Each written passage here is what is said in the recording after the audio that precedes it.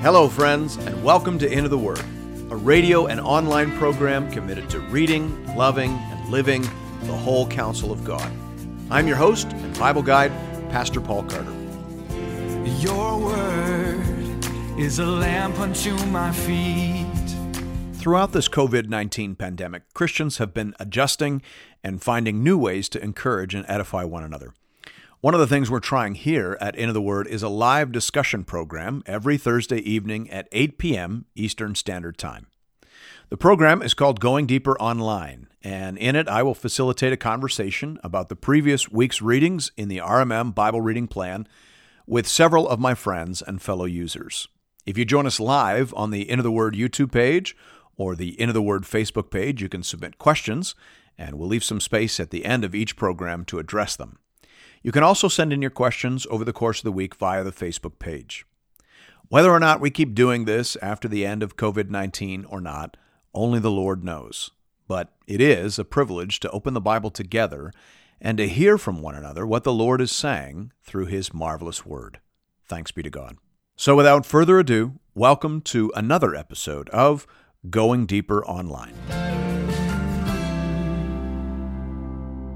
Hello there, everybody. This is Pastor Paul Carter here from Cornerstone Baptist Church in Aurelia and the host of the Into the Word podcast, joining you again for another episode of Going Deeper Online.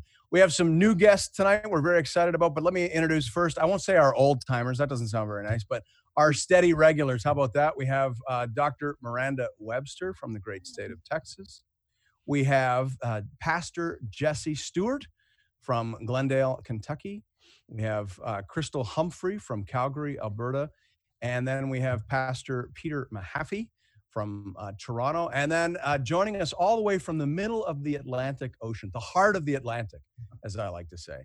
We have Pastor Stephen Bray, and then down from Southern Ontario there, and known to you probably from TGC Canada, we have Wyatt Graham. So welcome to all of you.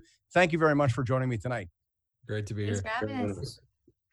Well, before we open our time in prayer, which we'll do in just a minute, I want to do a little housekeeping tonight. First of all, if you're watching or listening and you haven't yet got a copy of the RMM Bible Reading Plan, would love for you to do that. You can pick one up at the website for the podcast, www.intotheword.ca. Just click on the About tab, and they'll give you some information about the reading plan, and then you can also click on a link and download a copy. You can also get it through the app, the Into the Word app. You can find it there. And also, you could probably pick that up on the internet just by Googling the RMM or Robert Murray M'Cheyne Bible Reading Plan, and it's available in a variety of formats. One of the other things I want to let you know is that as of June 1st, so this is June 4th, so as of June 1st, all donations that come in through Into the Word, either through the app or through the website, will be directed through that ABWE account that we've set up for pastoral crisis benevolence through South Africa. So as we were talking about last week, this pandemic is affecting people in the developing world in far different ways than it's affecting us here. And here, it's often a matter of sheltering in place, social distancing. Obviously, we're concerned for the frontline workers and those who are vulnerable in the long-term care facilities. But in the developing world, this is a life or death crisis for everyone, and particularly for pastors. And so we've set up an account through ABWE across borders for world evangelism. And I am personal friends with the pastor in South Africa who facilitates this. He drives out to these rural villages, and he supervises the distribution of these funds. So 100%, every single penny that is given through the app or through the website will be directed to that account. And this is a great time for us to stand with our brothers and sisters in the developing world who are being extraordinarily hard hit by this pandemic. So if you can give, we would love for you to do that. All right. With all that out of the way, Pastor Jesse, could I get you to open our time in prayer tonight, brother? Absolutely. Let's pray together. Thanks, man. Father God, we thank you for the opportunity to dive deeply into your word. God, you've exalted your name and your word above all things, and we want to do the same thing here in this place. And so would you help us to do that? Lord, your word is a lamp to our feet. It's a light to our path. It shows us where to go, gives us direction. And so, Father, would you and the Son send your Spirit to illumine the text and to guide us into all truth tonight? Would you do your work through your word And we pray, God, if anyone's listening who does not know you, would you grant them eyes to see and ears to hear and a heart to understand, Lord, what you're saying through your word. In Jesus' name we ask. Amen. Amen. Amen, amen, amen. Well, thank you. One of the things that we like to do here in order to help our readers enjoy their time in God's Word, understand what they're reading, is to provide introductions to new books and letters that we encounter over the course of the week's readings. This week we encountered two new books, new letters, unless I miscounted or missed one. The first was we read through the whole book of Jude. That took us all of a day, one morning's readings. And then we also read 6 chapters into Revelation. So Peter, I was going to ask you to go first, give us a little walkthrough, a little introduction to Jude. And then I know Wyatt has been studying Revelation for a number of weeks, even a couple of months, as I can track anyway on social media. And so that'll give him a few minutes. We thought we'd throw you something easy just to get you started, Wyatt. You can introduce Revelation in just a minute. Perfect. But Peter, why don't you introduce us to the letter of Jude? Yeah, so I'll be real brief, just kind of cover the overall theme. So Jude, of course, is written by Jude, who was the brother of James and also the brother of Jesus, though he, in the letter, calls himself a servant of Jesus Christ. The purpose of the letter, or the theme, is really verse 3, where he says, "Beloved, although I was very eager to write to you about our common salvation, I found it necessary to write, appealing to you to contend for the faith that was once for all delivered to the saints. For certain people have crept in unnoticed, who long ago were designated for this condemnation, ungodly people who pervert the grace of our God into sensuality and deny our only Master and Lord Jesus Christ." So that's really what the whole letter is about. Is Jude is writing, saying, "I'm writing to you so that you would contend for the faith, because there have been individuals who have crept into the church who are not only teaching false doctrine, but are living falsely, or not living according to right doctrine." And so he then goes further on to describe these false teachers, and it's pretty horrific what he writes, and it's kind of very similar to 2 Peter 2. Yeah. Or 2 Peter, sorry. Very similar themes. And so not only is he calling them to contend for the faith in the midst of this, but he's also then near the end also calling for them to persevere in the faith, and to wait for the coming of our Lord. So that's really the main idea. We're not sure who these Christians were, what church it was, that's unknown to us. But he's calling them to contend for the faith and to persevere in the midst of these false teachers. So. And did you want to take a stab at explaining, in your mind, what you think? We don't know, but what you think the heresy or the issue was that had crept into the church? Yeah, I didn't really spend a lot of time thinking about that, but most commentators have said that it was very similar to what was going on in 2 Peter. So, I don't know how accurate that is. I don't know if anyone else has any thoughts on that, but. Yeah, well, I haven't read anything other than that, meaning one of the great questions, of course, is what is the relationship between Jude and 2 Peter? What's the nature of that literary dependence? And sort of the consensus of scholarship seems to go back and forth. Everything I'm reading now seems to indicate that the consensus of scholarship is that Jude came first, and 2 Peter was, in essence, making use of Jude. Mm-hmm. But if that is the case, the best argument would seem to be that it's another version of this sort of antinomianism. It tends to result, both 2 Peter and Jude are concerned that this is going to result in, immoral living. And when I piece it together, it seems like, putting all the pieces together of what Peter and Jude say, these are people who are denying that Jesus is coming back. So they don't think there's a second coming. They don't think there's a final judgment. And therefore, they don't think there's any compelling reason to adopt the strict morality of Christianity. So it's kind of a believe in Jesus and be saved, but let's not put too much emphasis on this final judgment, which may not be happening anyway. That's my sense. Anybody want to correct that or update that? A lot of heads shaking. No, I would agree. I would add one thing that I find fascinating about some of these extreme statements about false teachers is that in the vast majority of cases, it's criticizing how they live out their faith. Mm-hmm. Not just what they believe, which is also important. They deny the master who bought them and so on, but what they actually do with their faith. Yeah. And I think sometimes we kind of read scripture assuming it's all about the conclusions they reach. It is that, but it's also how they live, how they carry the name of Christ or dishonor the name of Christ by means of their actions. And I find that just kind of an interesting. Yeah, the connection between root and fruit is real strong in the early heresy issues, right? And in essence, the assumption is that wrong beliefs will out themselves through wrong behavior, and that seems to be the case in both of these letters for sure. Wyatt, do you want to take a stab and introduce for us Revelation? Just something easy to get you started. We wanted to obviously give you a chance to ease your way in. That's great. Well, and first of all, tell us why you've been. It's not like I stalk you on social media or anything, but it would seem like 50% of your tweets and Facebook posts in the last 4 months or whatnot have been about Revelation. Obviously, you've been studying the letter. Yeah, I mean, my social media is essentially the thoughts I'm having based on my devotions or thinking. So you're right. It's pretty much all been Revelation. Yeah. So why? I've had a bit of a lifelong interest, or a Christian long interest, at least in the book. Right. I came at it originally at more of a dispensational perspective. And later I've just grown to understand it more and more. And finally, I think maybe it was last fall, I was like, I just need to dig into this book to understand it. Yeah.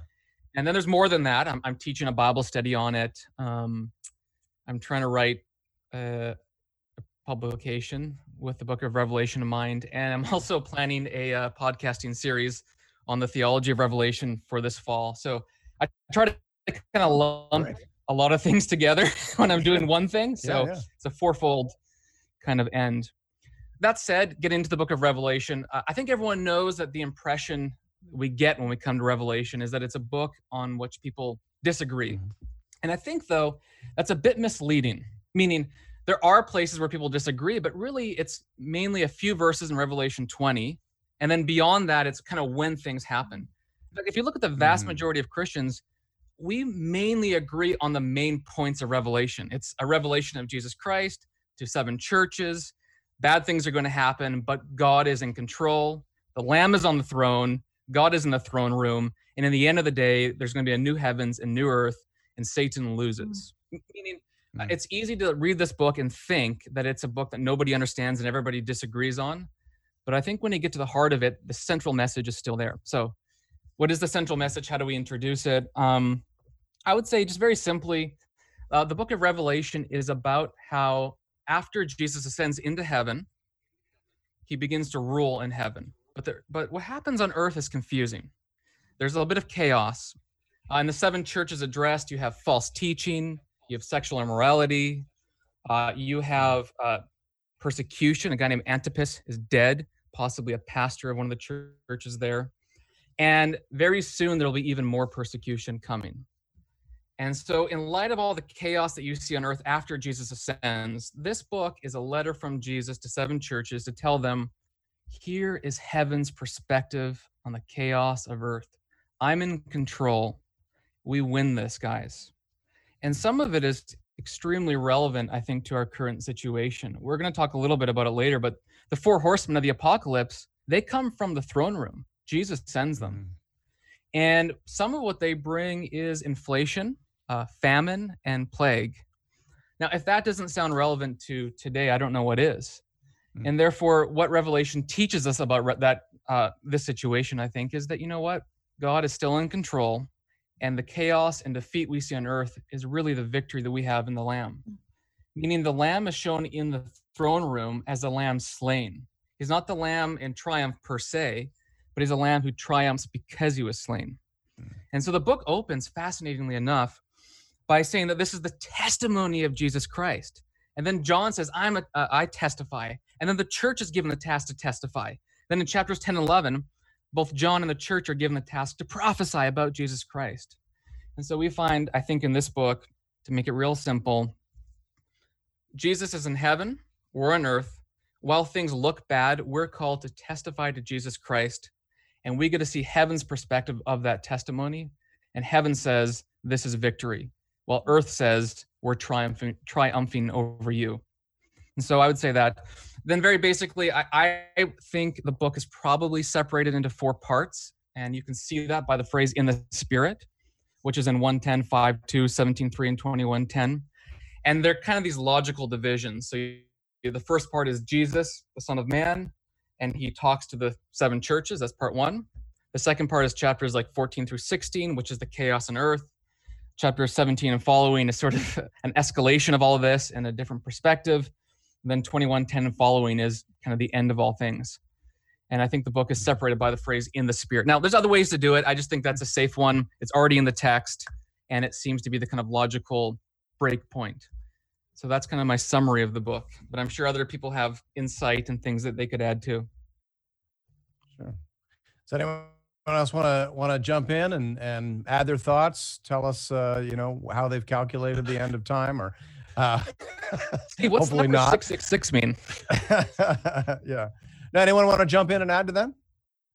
Just a thought. Whenever you were talking, I know Pastor Paul, you have talked about this in Into the Word Past, the division of it, and I can't remember the terminology. It's like a literary term of how it's the almost like a nesting doll. It's the same story, but at progressive different, parallelism. yeah. So I don't know. That may be helpful too, of looking at, because sometimes when you're reading it, it's hard to, we read very logically, this is the start, this is the end. But then that's not the way in which the book of Revelation is really written. It's more, and the same would be true with like Isaiah, other books as well, or Daniel. They're broken up. Yeah, it's called sections. Dischronology, right? Which is one of the hardest things for Western readers to wrap their head around. A ton of the Bible actually features dischronology. And as Western readers who are very much trained to think in linear sequence, anytime we encounter dischronology in the scriptures, it throws us for a loop. And I would say not only does Revelation feature dischronology, but of course it's apocalyptic genre, right? So, which is very unusual. Apocalyptic genre, it means the book of Revelation is more like an art gallery than it is like a newspaper filled with articles. And there are these paintings, and all the paintings are painted in colors borrowed from Old Testament canvases. So if you don't know your Old Testament, if you're not familiar with dischronology, and if you think it's a newspaper or an essay, you'll make a complete hash of it. So it really does require you to get into the Eastern mindset, get into the Hebrew mindset, get into the Old Testament mindset in order to interpret. So Wyatt, I don't want to put you on the spot, but I'm also just curious. There are, in general, I mean, I've heard people list as many as 10 different interpretive models, but really there are only 3, and then just variations on those 3. So there's sort of the futurist model. You mentioned that you began reading it as from a futurist perspective, the premillennial dispensational perspective. There is the preterist model, wherein it's understood as describing things that mostly have already happened, other than the last couple of chapters. And then there's the historicist model, which was the model favored by the Reformers and the Puritans and whatnot. Which of those, if any of those, reflects the way that you're reading it? Yeah, I would say I'm a bit of a mutt. I would actually add the idealist view as well, where these are perpetually for the church. But that's actually a derivative of the historicist. Oh, maybe it is then. Okay. Yeah, that in essence, here is heaven's the historicist perspective would suggest that this is what it's doing is showing us a paradigm or pattern that plays out all throughout history, meaning this is what did happen, this is what is happening, and this is what will happen in particular in the time just before the coming of Christ. Which is similar to the idealist version, is it not? Yeah, I guess that would be. Okay, I was misunderstanding what you were saying, I suppose. Then, yeah, I would say this, that I think from the point of view of the time of writing, it's the near future, and that's because verse 1 says this is about what soon will take place. Yeah. Verse 3 says the time is near. It's addressed to 7 churches. Therefore, it's for those 7 churches. There are obviously some very future elements, like the new heavens and new earth. But I actually read it just like any other letter in the Bible. The letter to the Romans, who's it written to? The Romans. When? Well, when the 60s probably. And yet all of us read it today as if it's relevant for us. Well, okay. Yeah. Well, listen, Revelation is a letter. Verse 4 says, John, to the 7 churches in Asia. It's an epistle. Now, it's an apocalyptic, prophetic epistle, so it's unique. But nonetheless, it is for these 7 churches in Asia Minor, Turkey. And it's relevant precisely for them in their first century context and near context, so the near future as well. And yet, I think it speaks to realities that are perpetuated through history. There Yeah. is a battle between the Exactly. dragon and the lamb, but we know the result. There is some historical past pieces too. I think Revelation 12 says that when Christ ascended to heaven as the Son of Man, he sent his angelic host after Satan and a third of the angels. They dropped to heaven or to earth. Now they're bound during the period that we live in until the end of time, and therefore they cannot deceive the nations where the church is, because the church testifies to the truth of Jesus Christ. So there is a bit of past, there's a bit of future, but nonetheless, I see it primarily as to these 7 churches about their near future, about events that will soon take place. And like any other letter in the Bible, I think it has abiding relevance and application to us today. Mm-hmm.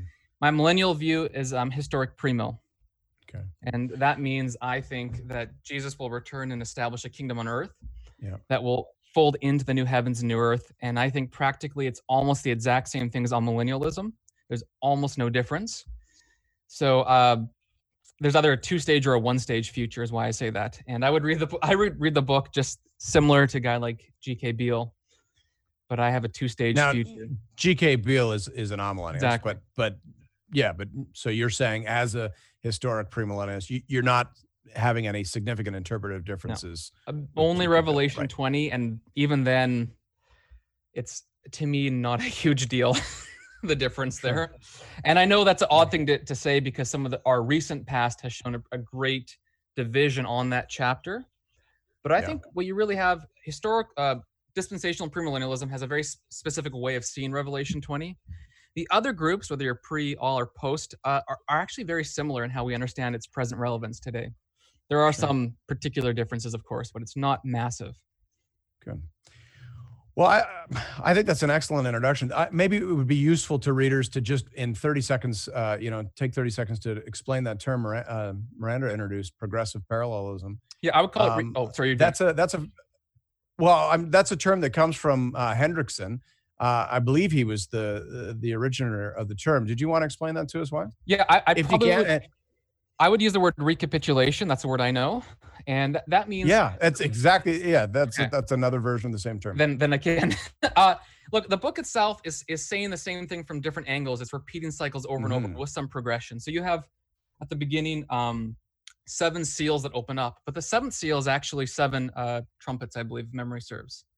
And yeah, that's where it was like, it's like the Russian doll. Yeah, it's like the Russian doll, and they keep opening up. Yes. And each of it is it's progressing. It's more intense until you get to the bowls, which are the most intense. So it intensifies, but really it seems to be the same thing, kind of cycled over and over, in order to tell us, look, all the chaos you see, all the persecution, the famine, all of this, heaven's in control, and there's always going to be limits. So the seals, you can only touch like a quarter of the earth. After that, it's a third, and then after that, it kind of escalates. But there's always a limit. In fact, there's a point where John hears, I believe, 7 thunders, and he hears a voice from heaven, and it's like, don't talk about those. We can't let those out. And I think if you let those out, it would be the idea that massive decimation. But God is always preserving and protecting His creation, and therefore it's a partial and not total destruction of all things, because an ultimate renewal. I have a great analogy that's quickly going out of style, meaning it used to be very helpful, and I suspect that within 2 or 3 years, no one will have a clue what I'm talking about. But do you remember back in the day when you had those overhead transparencies? Brother Stephen, you remember that, eh? When we were doing when we first introduced contemporary worship choruses, a teenager would sit at the front of the church and put those worship slides on the transparency machine. Well, I always say to people that, the book of Revelation is kind of like this. There are 2 fixed anchors, right? Everything happens between the ascension of Jesus Christ and His return. So those are the fixed anchors. But then what happens is the story of what happens between those 2 anchors is told again and again and again, over and over and over again, in a variety of different ways. Each one of those tellings is like a transparency slide. So you put the first one on and you look up and you get the general idea. And then another one is put on top of that, and it adds dimensions, layers of understanding, more detail. And then another, and then another, and then another. But they all end with the climactic return of Christ. That's the end note of them all. That's the pin that you can put in order to arrange them. They don't go further than that in the sense, until you get to the last 2 chapters. They're all ending with that climactic return. But as each transparency slide is added, new detail, new understanding, new dimensions are added. That's progressive parallelism, as I understand it. Now, again, that analogy probably only has about 3 or 5 more years of utility, and then no one will have a clue what we're talking about. So your job, Jesse, I don't know if I understand what you're talking about. Modern version. If you're 30 and under, your 40s. What's a projector? Do any of you guys remember the projectors, or is that just Steven? Yeah, the projectors. I've never heard of it called as a transparency. Oh no, I used to. One of my jobs in the youth ministry was writing with a marker on the transparency so that you could put the worship lyrics up. Very exciting. It's funny though how we all have our own language, because I've heard that progressive parallelism as coming like Wyatt from a more of a dispensational upbringing, as we got into as a telescopic view of Revelation. That it's like a telescope. Yeah. So come back, it cycles itself through, right? But it's prophetic telescoping. That's another term. Yeah.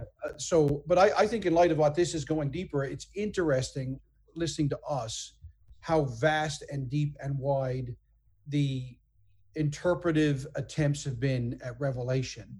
And I think it is important for the audience to realize that when we say going deeper, it doesn't mean bogging yourself down in the minutiae of argumentation, but actually seeing this book for what it was, a letter written to churches to challenge them about behavior, how to see the world around them, confidence in their Savior, all those things. I remember when I was in seminary, very interested in the book of Revelation. Of course, in the world I was raised in, the Revelation was almost like the Star Wars book at the end of the Bible. And I was very challenged to, as a young guy thinking God's calling me to the pastorate, to say, Stephen, if you don't have a pastoral theology and application to the book of Revelation, then you're missing the boat altogether. And I would say to the Christian, if you don't read Revelation with the idea of how does this apply to my life as I live it out and become like Christ, trust in Christ, those types of things, and it doesn't promote an attitude of humility with confidence and some mystery. I think sometimes for the maybe people that are new to Christianity, they think I either have to read it and understand all of it, or then maybe it's it's okay to have some mystery in Scripture, because that's what Calvin didn't know what to do with it. Right? Yeah, exactly. Yeah, because I think some people are either obsessed with Revelation or absolutely terrified of it. And I'll tell you this: as the church begins to suffer, I think our appreciation of the book will increase. It speaks to anyone who is suffering. It is interesting that Wyatt said that he's more of a mutt. He used that mutt. In Newfoundland, we use a more sophisticated Hind 57 thing, in the sense of I think as the West does realize that Christianity is much more in the minority and marginalized, there will be much more of a humility that this is not an exact thing, and we'll start looking to our other sections of the world. As I got older, I realized I even read the book of Revelation very much as a Westerner, and realizing that how do people in China or Indonesia or the Middle East that are suffering persecution, and how did they see it? And it was almost like we built interpretive grids that we were almost the heroes of it. And so I love when I hear brothers and sisters talk about this with a great deal of excitement and yet some mystery and humility. But man, this is Revelation is one of my favorite books for no other reason but the warmth of feeling close to a Savior who's got this. As I sometimes look and at the more chaotic the world gets, the more comforting that is. Yeah, for sure. All right. Well, unless I've missed one, that's all the new books that we encountered this week. Hopefully that sets you up to engage these books and profit from them and enjoy them in your quiet time. I want to go back though to the first column of our reading, something we read this week in Deuteronomy 6:4-9. So you'll probably recognize the passage. Hear, O Israel, the Lord our God, the Lord is one. You shall love the Lord your God with all your heart, with all your soul, with all your might. And these words that I command you today shall be in your heart. You shall teach them diligently to your children, shall talk of them when you sit in your house, when you walk by the way, when you lie down, when you rise. Shall bind them as a sign in your hand, and they shall be as frontlets between your eyes. You shall write them on the doorposts of your house and on your gates. Over the last couple of weeks, one of the main themes that it feels like we're encountering, maybe it's just me, but it feels like we're encountering this theme of how important it is and also how difficult it is to pass on faith to the next generation. That was also, I was working on a podcast for Psalm 78 a few weeks ago. And that's one of the main themes. Like it's a recapitulation of the history of Israel. And the psalmist's perspective seems to be that basically we didn't lose this at the national level. We lost it at the dinner table. We lost it at the familial level. So Psalm 78, 5-7, he established a testimony in Jacob, appointed a law in Israel, which he commanded our fathers to teach to their children, that the next generation might know him. And it goes on, though, to say that that's where the project failed. They did not keep God's covenant, but refused to walk according to his law. They forgot his works and his wonders that he had showed them. And I wrote a note in the margin of my Bible right there. It is really hard to pass on faith from one generation to the next. One generation falls and is rescued, but the next generation often refuses to see the lesson and just ends up repeating the same mistakes over and over again. So much life is wasted in such ways. That's one of the main themes in Scripture, how hard it is to pass on faith to the next generation. And so I thought maybe we could bless our readers, our listeners, I should say, just by maybe sharing some of what we're doing, some of what we've learned maybe from our parents in terms of passing on faith from generation to generation, because I know it's something everybody struggles with. We need God's grace, but some of that grace we receive through the ordinary means of Christian community like this. And so, Brother Stephen, I know you've got a wide range of kids and even grandkids now, so I know you're engaged in this process. Why don't you start us off? Tell us what you're doing as a dad and as a granddad to pass on faith. Yeah, you know what, Deuteronomy 6 has always been a massive part of my life.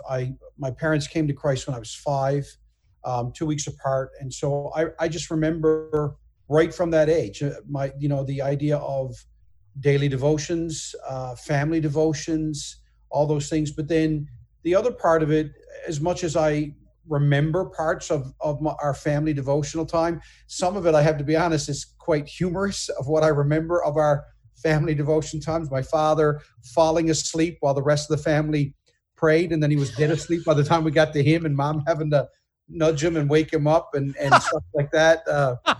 I've had one of my kids fall asleep in family devotions, but I've never done it. Wow, that's I remember impressive. Ourselves, when Deb and I, God allowed us to have children, how were we going to instill in them these things? And we went through the ups and downs. I want to caveat all this, though, with things for our parents, is that to remember any of these commands, there's no formula, and it's not about success or failure. It's about faithfulness, and to realize that you're still going to go through seasons with your kids. I think sometimes one of the reasons it's hard to pass faith on is because we can be lulled into thinking, hey, I read the Bible, they tell me to do A, B, and C. I did A, B, and C. How come it didn't spit out godly kids at the other side of this? Because only God can save our children. And for our parents not to lose faith when they go through valleys. So, as Debbie and I have lived life now with adult children, and our baby girl just turned 18 on Sunday. So now they're all adults. By the world standards, and now we have 2 grandchildren.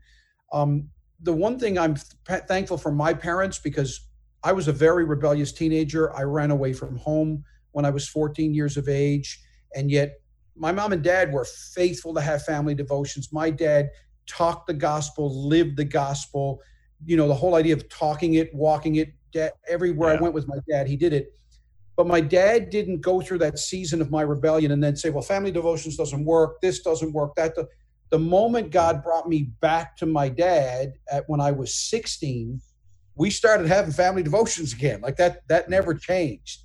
Yeah. And one of the biggest things that influenced me being drawn to Christ, and one of the things I am trying to live out for my children, as I watch them go through various ups and downs in their walk with God and how God is working in their lives to save them and mature them, is that I don't doubt God and say the system doesn't work because I've gone through a rough patch and stuff like that. And then, or comparative righteousness, look at the parents whose kids are really good and go, well, what are they doing? I got to mimic them. Or then look at the kids that are failing and go, whatever they did, I won't do what they did. I think this is the call. If you read the Old Testament, especially in these Psalms, you hit on it in one of your passages. It's that the the parents started to doubt God's faithfulness. And I think when, as children, I rebelled against God, I did a lot of things, but the one thing my father gifted me was through all the ups and downs, I never saw my father doubt God's faithfulness. He stayed faithful to the Lord. And that was a great testimony to me. And so as I live out my Christian life to my children and my grandchildren, as we watch them go through highs and lows, good times and bad, I want them to always see, no matter what life is, Dad won't doubt God's faithfulness, and he stays the course. But I will tell you, it's hard to trust the souls of your children and your grandchildren to God. You really want to get in there and you want to make it happen, when really the call is to be faithful. So, my experience, so I just, sorry to bring this all around. Interestingly for us, we tried various ways of having family devotions, how to make things, because my children were blessed. We were in a church that had youth group, Sunday school, Christian school. I mean, my kids had every glorious opportunity of being bathed in spirituality. The most effective thing we did was right at the supper table, as soon as supper was over, we read systematically through Fox's Book of Martyrs. And my children were gripped by hearing stories of men and women laying down their life for Jesus. And that caused more conversations. That was the richest season. So I would say that every parent kind of needs to figure out their children, boys, girls, maturity level, where they're at, what grips them, and say, okay, what is the means by which I can, what was it, C.S. Lewis, when he said, I wrote the Chronicles of Narnia to capture the imagination of my grandkids? I think we have to be creative as parents to realize what are the personalities of my children.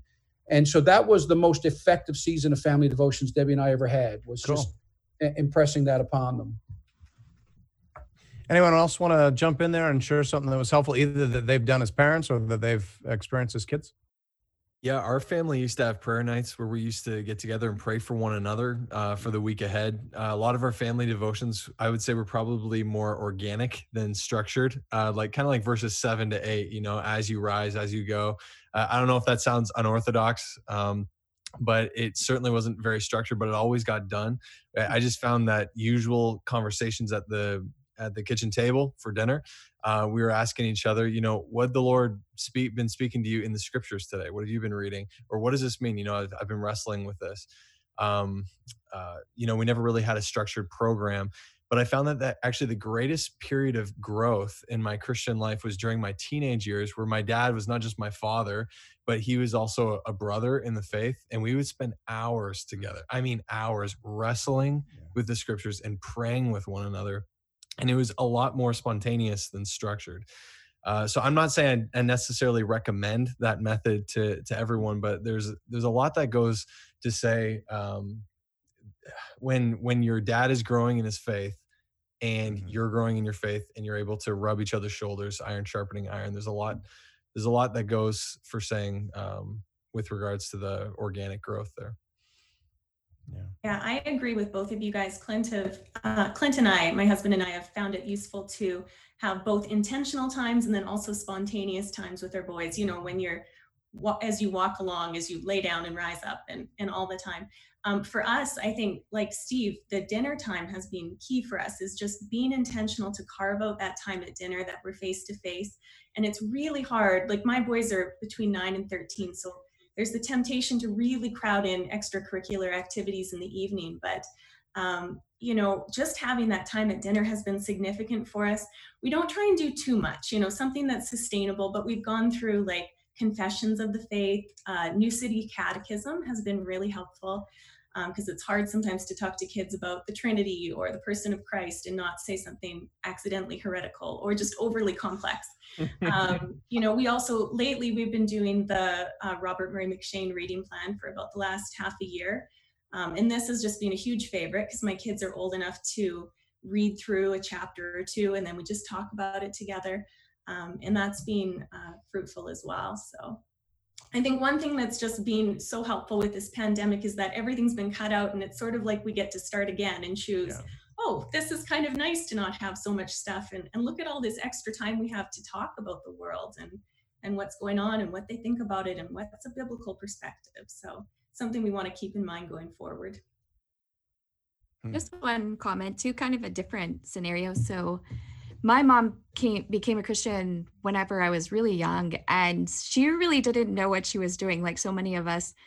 And I have just like to testimony of the goodness of the local church. So women stepped into my life as I was growing, the Sunday school class. I mean, of course, this passage is so beautiful and so helpful because it's just like, live your life and talk about God, and whatever you're doing, just be intentional with that. And I think the local church, and just even my husband and I don't have children, but being intentional to mentor other people that are younger, and just people who even ask, like there's a humility of saying to someone who's older and wiser in the faith, can you come alongside me? I don't have a spiritual mother. Like my mother isn't able to do that if that were the case. And having someone who's willing to do that, there's such a beauty, because sometimes you can feel insufficient, like, oh, my family doesn't meet this standard. And yet God has gifted us with the church where, you know, we have multiple mothers and fathers and grandparents, and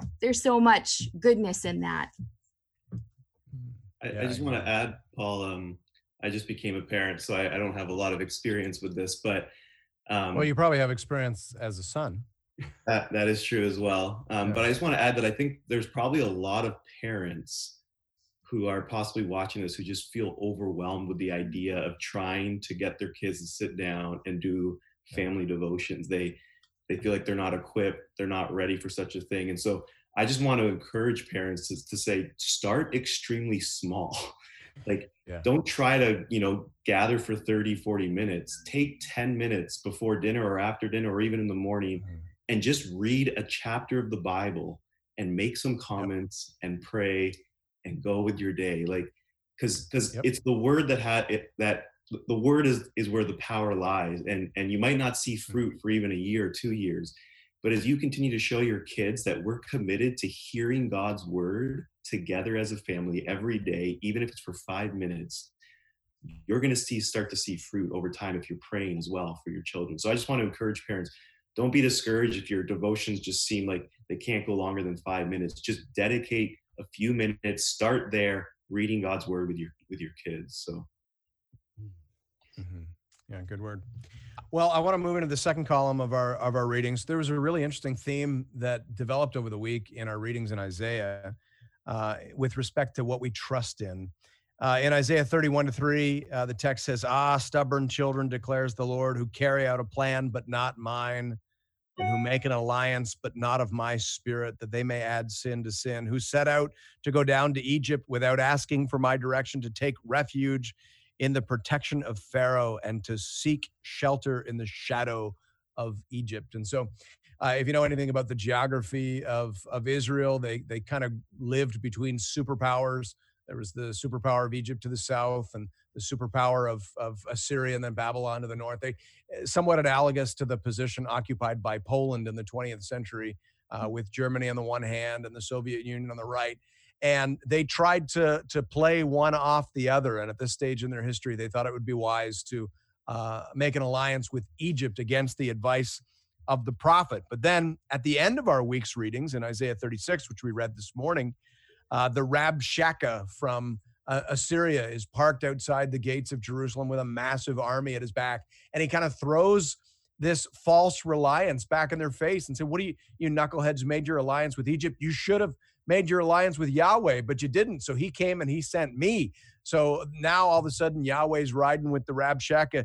And so he says, behold, you're trusting in Egypt, that broken reed of a staff, which will pierce the hand of any man who leans on it. Such is Pharaoh, king of Egypt, to all who trust in him. But if you say to me, we trust in the Lord our God, is it not he whose high places and altars Hezekiah has removed, saying to Judah and Jerusalem, you shall worship before this altar? Anyway, and then he goes on and he says, you trust in Egypt for chariots and horsemen. Moreover, is it without the Lord that I have come up against this land to destroy it? The Lord said to me, go up against this land and destroy it. And so here, we see a common pattern in Scripture that anytime God's people are leaning on something, they shouldn't be, because God put Israel where He wanted them. He planted them between two bullies, right? This was intentional. It's not like He didn't do a neighborhood survey, before He established Israel where He put them, but He wanted them to have to rely on the Lord instead of playing this game back and forth. And there's this pattern that I see where every time God's people are trusting in something, instead of trusting in God, he kicks out the stool from underneath them. And it just made me wonder, what are we trusting in right now as a culture? What's God doing? I'm just trying to read the providence of God. What are we trusting in that we shouldn't be, that God has kicked out from underneath us as North American believers? That's the question I throw out to the panel. I'd be curious what you think. Crystal, maybe we'll start with you on this. Yeah, I like how you said, Paul, using the illustration of God kicking out false supports, because I think that's so much what it's like, isn't it? It's almost like we have these crutches that we're leaning on, and God takes them away, and then we're forced to lean on Him in order to keep going forward.